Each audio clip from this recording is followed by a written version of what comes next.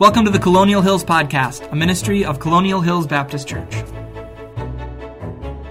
like to invite you to take your Bible, please, and turn with me to the Gospel of John. The Gospel of John, chapter 1. As we open together to the Gospel of John, chapter 1, we find John, now an old man, writing this book that's going to bear his name, the Gospel of John, chapter 1, the life of John's brother James. Was taken some 50 years before John was inspired by the Spirit of God to write this letter. He's lived long enough to know of the martyrdom of Peter, who would die on a cross. He's lived long enough to know of the martyrdom of Paul, who would be beheaded. And John realizes that his own time is coming to an end. He'd never written a book before, but in the end of his days, the Spirit of God would inspire him to write this gospel that bears his name, the Gospel of John, as well as 3 letters, 1st, 2nd, and 3rd John, and then his magnus opus, inspired of God to write for us the book of the Revelation. John's vocabulary is quite small. In fact, those who study Greek love John. You don't have to learn a whole lot of vocabulary words to read the Gospel of John. He writes with 600 words. And those who study such things tell us that the average child takes on about 100 words a year, which means that the Apostle John is writing with the vocabulary of a 7-year-old.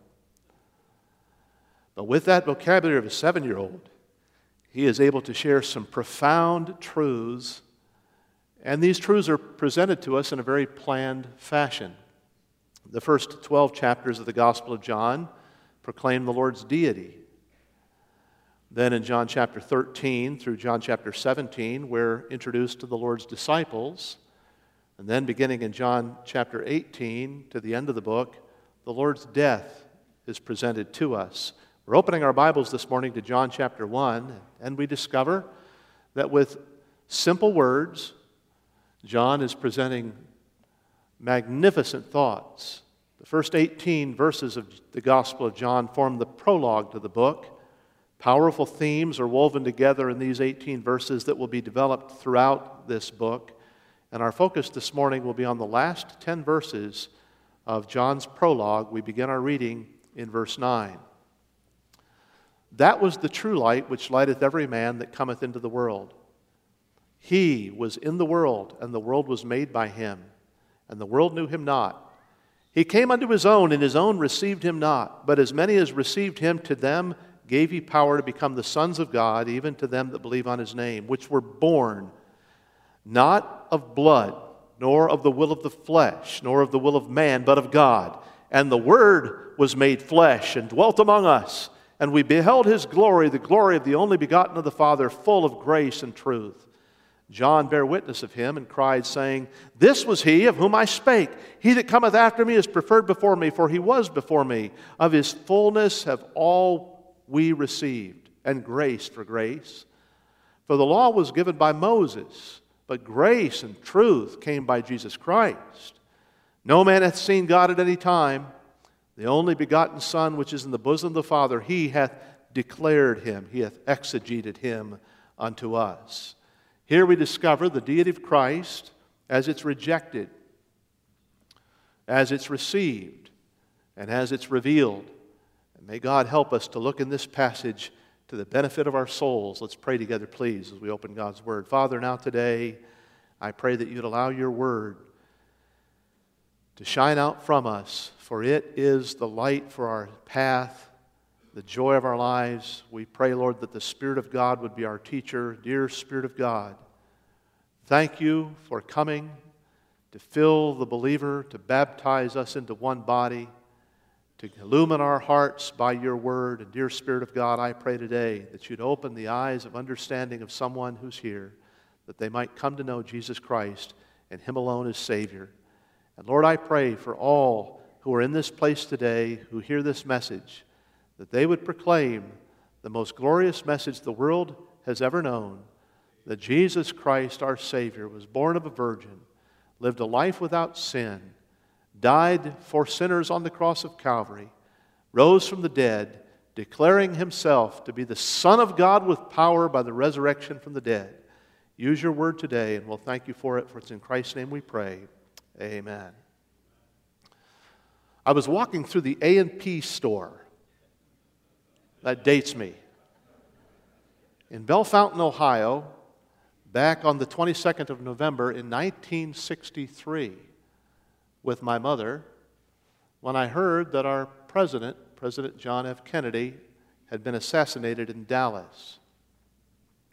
I was listening to a transistor radio that I carried on the public school bus that I drove in St. Paul, Minnesota on the 30th of March back in 1981, when I heard that our president, Ronald Reagan, had been assassinated. I was in my home office in Concord, New Hampshire, back on the 11th of September in 2001, when I heard that a plane had struck the World Trade Center. Experience tells me that there are some announcements that are so gripping that they simply will never be forgotten. There are some events so notable that they're incomparable. And our mind flashes with memories when we come to understand the magnitude of such events. As we open our Bibles to the Gospel of John chapter 1, it's as if the Spirit of God is saying, "Hear ye! Hear ye! When Jesus was born, God wore a human body." It's an announcement that will cause us to marvel throughout the ages. The first 18 verses of the Gospel of John declare the deity of Jesus. I'd like to invite you to read the 14th verse with me aloud together this morning. John chapter 1, verse 14. Are you ready? "And the Word was made flesh and dwelt among us, and we beheld His glory, the glory as of the only begotten of the Father, full of grace and truth." Undoubtedly, the deity of Jesus is declared. And as we look carefully at verses 9 to 18, we discover that Jesus' deity was rejected. The 11th verse says, "He came unto His own, and His own received Him not." We discover that Jesus' deity was received in verse 12, "But as many as received Him, to them gave He power to become the sons of God, even to them that believe on His name." We believe that this passage shows us that Jesus' deity was revealed. Verse 14, "We beheld His glory, the glory as of the only begotten of the Father, full of grace and truth." Back in 1983, Gallup published an interesting poll. At that time, 81% of the people living in America, 81% of the people living in America claimed to be Christians. So they went down further in their polling, and Gallup found that 70% of those living in America said that they believed that Jesus was not just another man, and that 42% believed that Jesus was God among men. Now wait a minute, time out. Did you hear me say 81% of the people in America said that they were Christians? And yet the poll revealed that 70% said that Jesus was not just another man, and 42% believed that Jesus was God among men. Did I mention that 81% said that they believed they were Christians? Friend, Christians believe in the deity of Jesus. They believe that Jesus is God who wore the uniform of our human flesh. But as we open our Bibles to John chapter 1, we discover in verse 10 that the rejection of the deity of Jesus is common. The rejection of the deity of Jesus has been occurring from the time that He put His feet on this planet for the first time. Again, we read in verse 10, "He was in the world, and the world was made by Him, and the world knew Him not. He came unto His own, and His own received Him not." The rejection of His deity has been happening for 2 millennia. Now, this is the first time that John speaks of Jesus as coming into the world. John's going to use that phrase 7 more times in this gospel, that Jesus came into this world. Why? Because John wants us to know that deity descended. More than that, John wants us to know that deity condescended to live in human form, to walk among us, to walk on the dusty roads all the way to the cross of Calvary where He gave His life for our sins. He wants us to understand that the Eternal One who was in the beginning, this one who was in the beginning, did not just hover over the planet, did not just make a spiritual visit to the planet. No, He wants us to understand that deity actually graced the planet with His presence in the form of humanity. And so John twice makes us aware that this deity that we're speaking of is actually the Creator God. In the beginning was the Word, and the Word was with God, and the Word was God. The same was in the beginning with God. All things were made by Him, he says in verse 3. Without Him was not anything made that was made. And yet he's going to say the world was made by Him in verse 10. And He came into this world that was made by Him, and the world did not know Him. In fact, the world rejected Him. The Spirit of God wants us to grapple with this thought, that the Creator who made us came and walked among us and was rejected by us. And the Spirit of God wants us to understand that the rejection of Jesus' deity was systemic. Verse 11. 3 times, verse 11 uses the word world.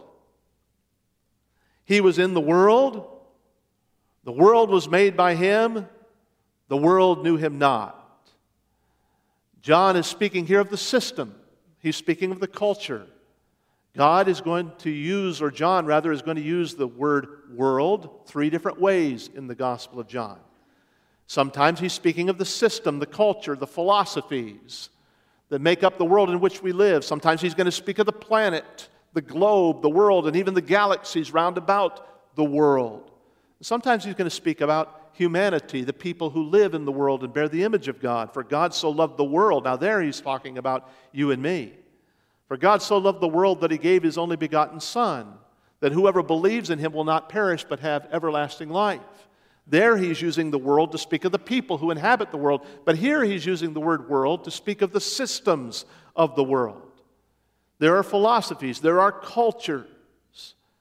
John is speaking then in verse 11 of a systemic rejection of the Creator God, Jesus, who is deity, who came into this world that He made, and the world did not recognize Him. In fact, the world rejected Him. Deity stepped into the world and was rejected by the very world that He made.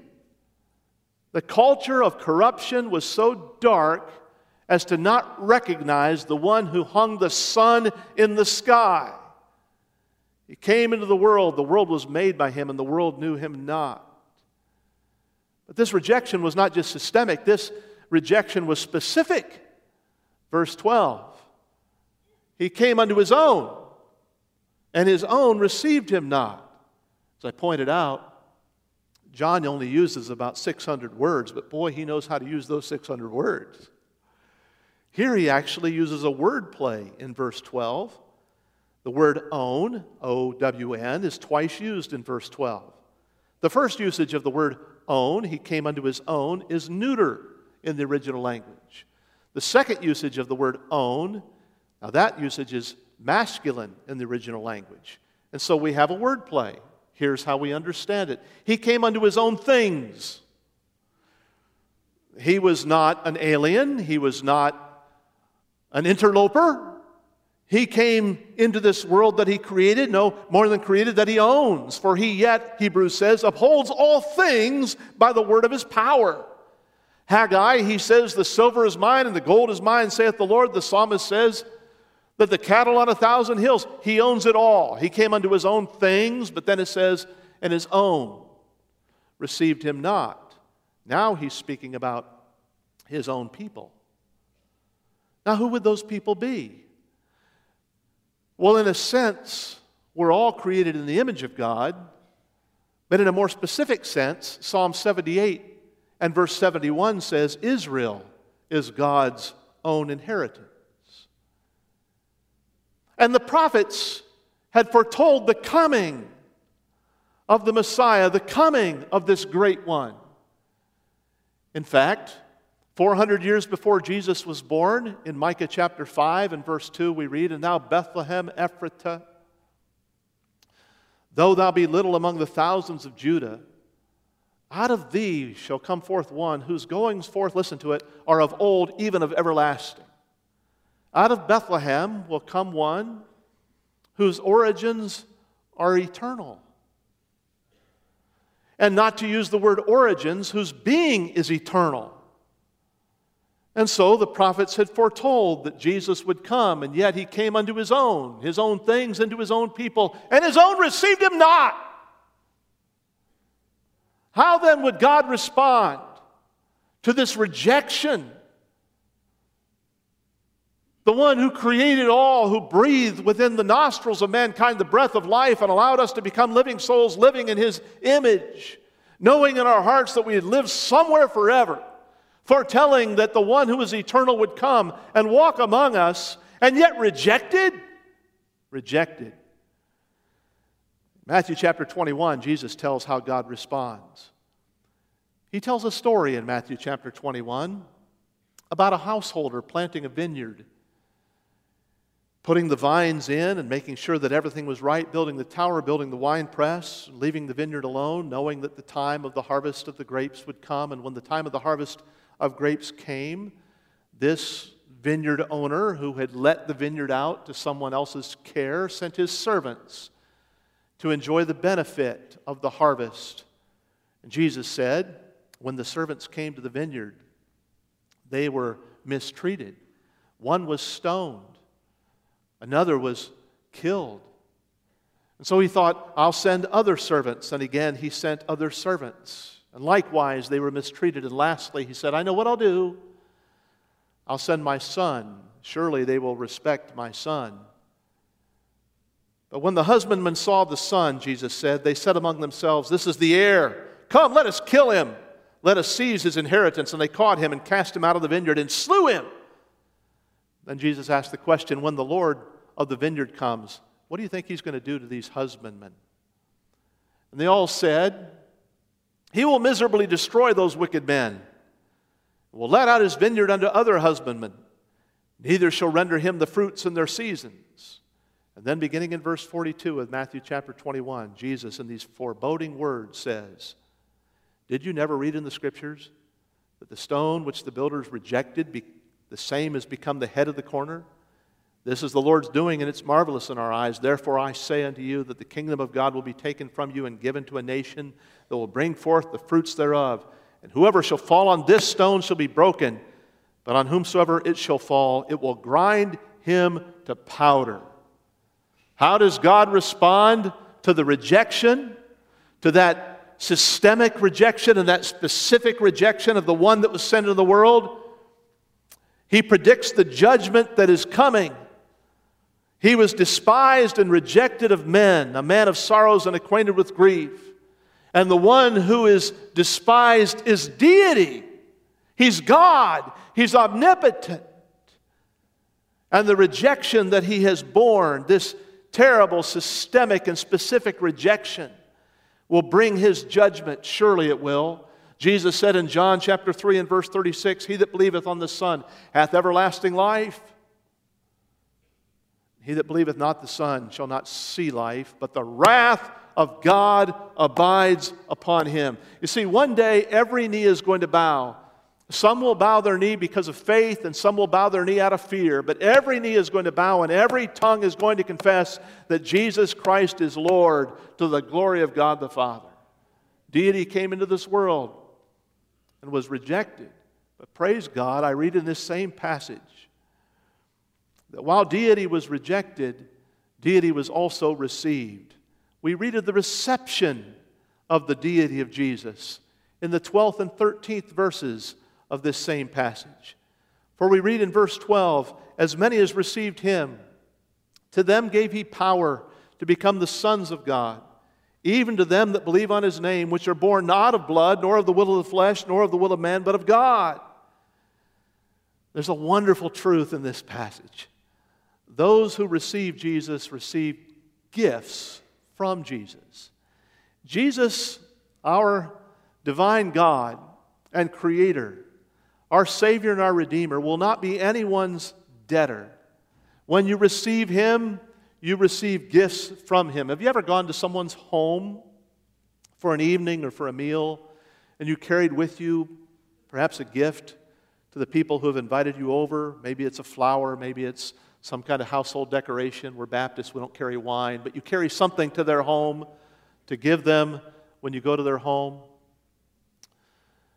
When I look in this passage, I discover that Jesus carries two unmatched gifts for those who receive Him. Incomparable gifts, inexpressibly wonderful gifts. Do you see them here? Those who receive Jesus' deity receive a special position. He gives you power to become a son of God. Literally, this passage means He gives you the right to receive the privileges that are only given to family members. Not long ago I shared, but I'm going to share it again today, a blessing that our family enjoyed when we had the privilege of adopting our grandson Chase. Many of you are aware that God called Chase's parents home when he was just 21 months old. He fell on the pavement out here on Keystone. God preserved his life, and we're so thankful for that. We started the proceedings toward adoption. We never told him we were working on that. We thought, we'll make this a surprise to him. And so the day came when the proceedings were finalized, and we took him out to dinner. I turned to Romans chapter 9 and talked to him about what the Word of God says about the spirit of adoption, making us sons. And then we explained something that was kind of fun. We said, now Chase, because you're not just our grandson anymore, but you're now our son by adoption, that means your Aunt Sharon is your sister. And your Uncle Caleb and Uncle Dan, they're your brothers. And what's really important here for you to understand is your cousin David, he's now your nephew.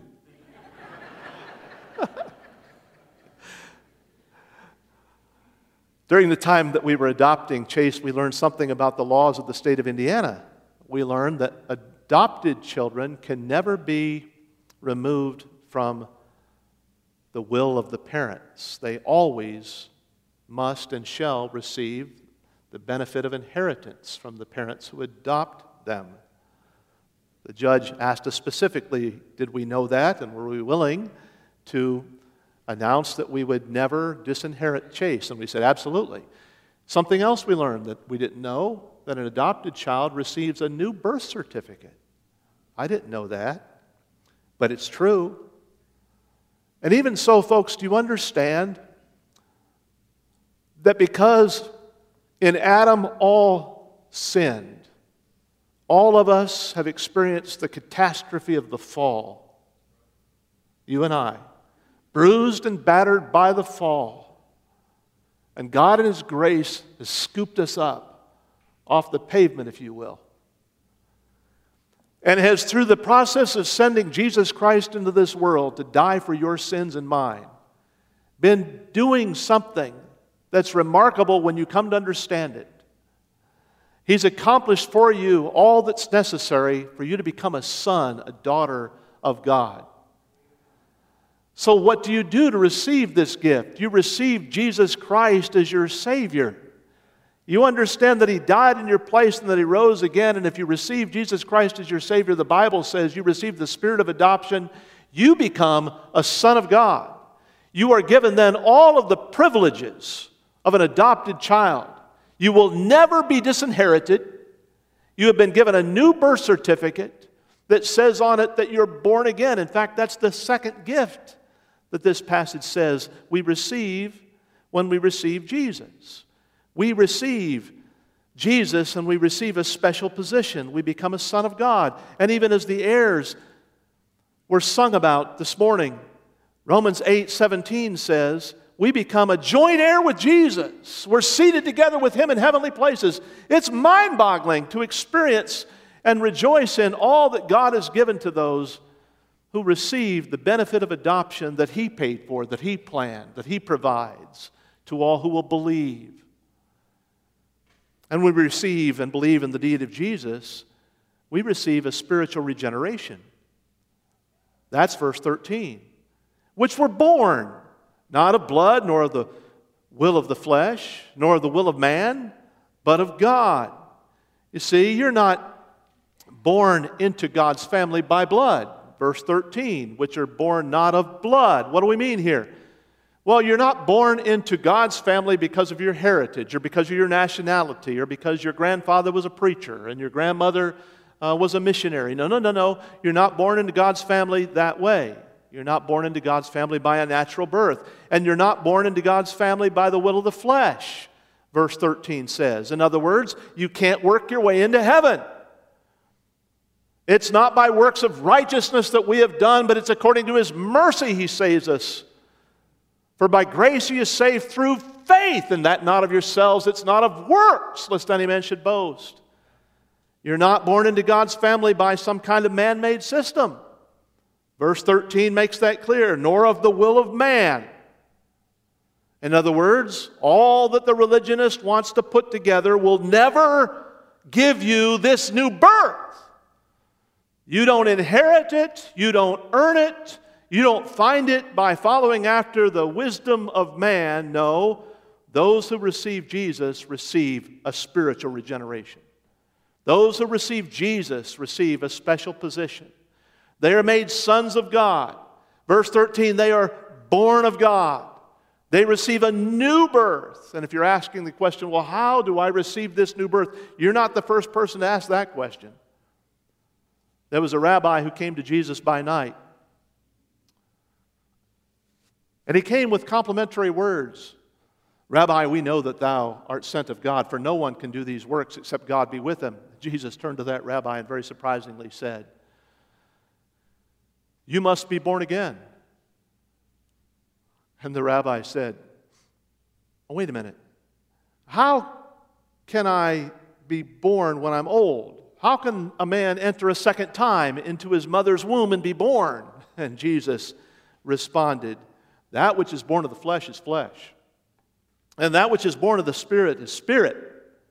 Marvel not that I say unto you, you must be born again. There's an earthly birth, a natural birth. There's a spiritual birth, a supernatural birth.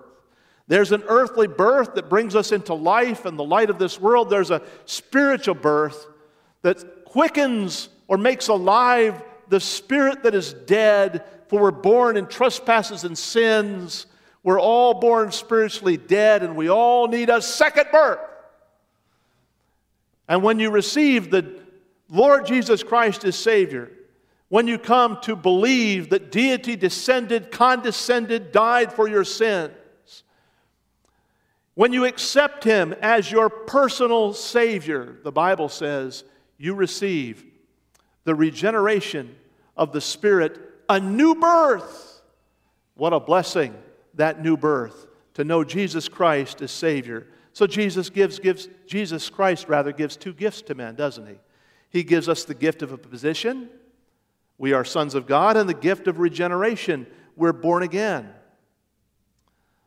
I was born in a time when dads were not allowed to go into the hospital in the delivery rooms, not even after the delivery for at least a while. So my dad first saw me through the glass of the nursery, at least that's how he told the story. He saw me through the glass of the nursery in the hospital. When he was finally allowed to go in to see my mother, he said, how's little Mark Andrew? And my mother looked at him with a smile and said, they came in to fill in the birth certificate, and I decided not to go with Mark Andrew. I know that we decided that that would be his name. But she said, I decided to give him your name. So I was named after my father. At the moment of my birth, I was born into privileges that were given to me, bestowed upon me by the law and by the nature of my birth into my family. But the title on that birth certificate that day gave me a special relationship in a very real way with my earthly father. My name was printed there.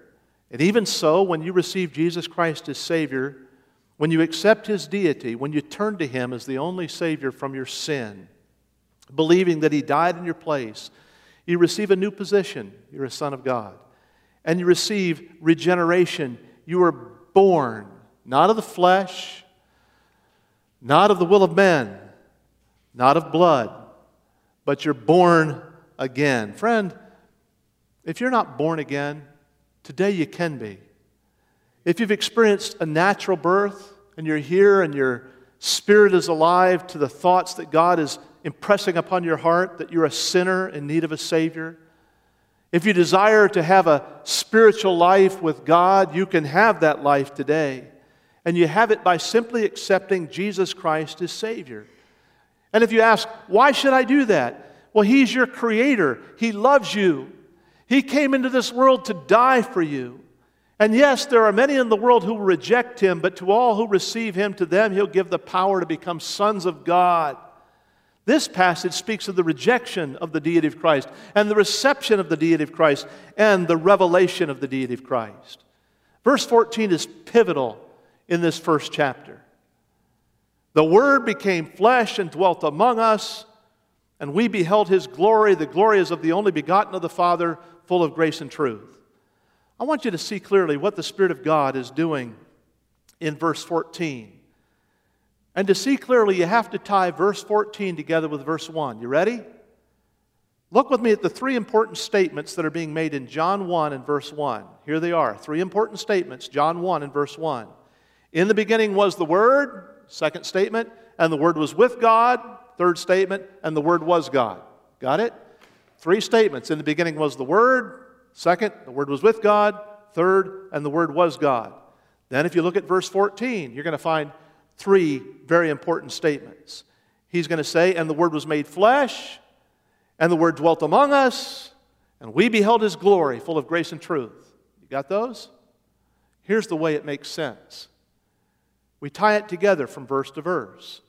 Verse 1, in the beginning was the Word. Verse 14, the Word was made flesh. Verse 1, and the Word was with God. Verse 14, the Word dwelt among us. Verse 1, the Word was God. Verse 14, and we beheld His glory, the glory of the only begotten of the Father, full of grace and truth. What's John saying? He's saying Jesus is God revealed to us in human form. Jesus is deity. He's fully God and fully man. He's beginning with a point in mind. What's the point of the Gospel of John? John 20 and verse 31. These are written that you might believe that Jesus is the Christ, the Son of God, and believing you might have life through His name. The Gospel of John is written to tell us that God came to our planet, that Jesus, the eternal Creator God, was born of a virgin, lived a life without sin, died in our place on the cross of Calvary. And yes, 1 Timothy is going to say, great is the mystery of godliness, that God was manifest in the flesh. It's a great mystery. But Jesus would proclaim in John 10 and verse 30, I and my Father are one. And Jesus would say to Philip in John 14 and verse 9, if you've seen me, you have seen the Father. Why did He come? Verse 18, the only begotten of the Father, He's exegeted. He's declared the Father to us. He's the revelation of God because He is God. And the apostles saw Him, verse 14 says. In verse 14, John says, we, plural, beheld His glory. The glory is of the only begotten of the Father, full of grace and truth. When Peter, James, and John went up onto the Mount of Transfiguration, they saw the glory of God shining through the flesh of Jesus. He's God. When the disciples were on the sea and it was rolling in the tempest and Jesus spoke, peace, be still, and the sea was silenced, they heard the voice of God proclaiming its power over all of nature. When Jesus said to the one who was palsied, rise, take up your bed and walk, they saw the power of the divine Creator healing the one who could not walk. When Jesus said, Lazarus, come forth, the apostles saw the glory of God, and they saw the glory of God in Jesus. Did they believe it? Or was it a hoax? Folks, people don't die for a hoax. But when Peter was crucified, he said to his executioners, "Put me on that cross upside down. I am not worthy to die in the same manner that my Savior died for me." When Paul faced the sword, he said, "I have fought a good fight. I have finished my course. Henceforth there's laid up for me a crown of righteousness." One by one, their lives were taken, but their voices have not been silenced. They saw God. And in the 15th verse, John the Baptist spoke of him. Verse 15, "And John bare witness of him, saying, This is he of whom I spoke. He that cometh after me is preferred before me, for he was before me." John the Baptist set aside his popularity. John the Baptist pointed to the Lamb of God which takes away the sin of the world. John the Baptist, his head would be taken from him. Why? Because it was all a myth, a hoax? No, because John's voice continues to echo through the ages. He's God. He's the Lamb of God who takes away the sin of the world. And the church has the privilege today of sharing in that message. For verse 16 says, "And of his fullness have we all received grace for grace. For the law was given by Moses, but grace and truth came by Jesus Christ. No man hath seen God at any time, but the only begotten Son, who is in the bosom of the Father, hath declared him." What does the church share? The church shares the message of the grace of God. This passage says the law came by Moses. The law. Most are aware of the 10 Commandments. Thou shalt not lie, thou shalt not steal, thou shalt not commit adultery, thou shalt not kill, thou shalt not covet, thou shalt obey thy parents, thou shalt not take the name of the Lord thy God in vain, thou shalt remember the Sabbath to keep it holy, thou shalt not bow down to any idol, and thou shalt love the Lord thy God with all thy heart, with all thy soul, with all thy mind. Most are aware of the 10 Commandments, and most are aware that they've broken a few of the 10 Commandments. Thou shalt not lie. How you doing? Thou shalt not steal. How you doing? The Apostle Paul said, "I kept all the commandments until I came to that one that says, thou shalt not covet. And then I realized I'm guilty." That's the purpose of the law.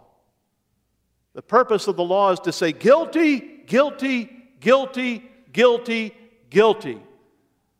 For all have sinned and come short of the glory of God.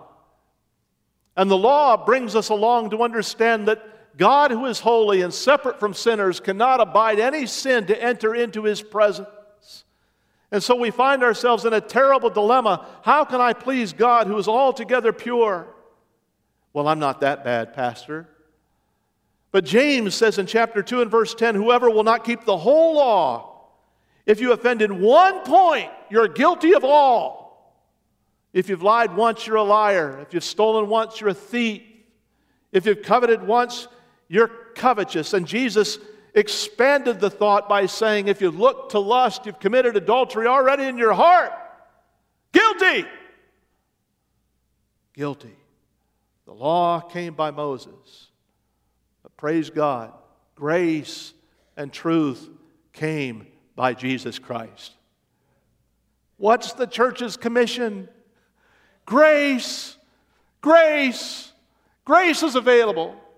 Jesus has come. Jesus has come. Deity has descended. Deity has been displayed. And the message that the angels will fold their wings when they hear is this message that we declare. Saved by grace alone, this is all my plea. Jesus died for all mankind, and Jesus died for me. The deity of Jesus is declared in John chapter 1. The deity of Jesus has been declared by the apostles, by John the Baptist, and continues to be declared by the church today. And the question that you have to ask is, do you believe? Now be careful. James chapter 2 says in verse 19, the devils believe and tremble. More than that, have you received Jesus Christ as your personal Lord and Savior? The Bible says, whoever will call upon the name of the Lord will be saved.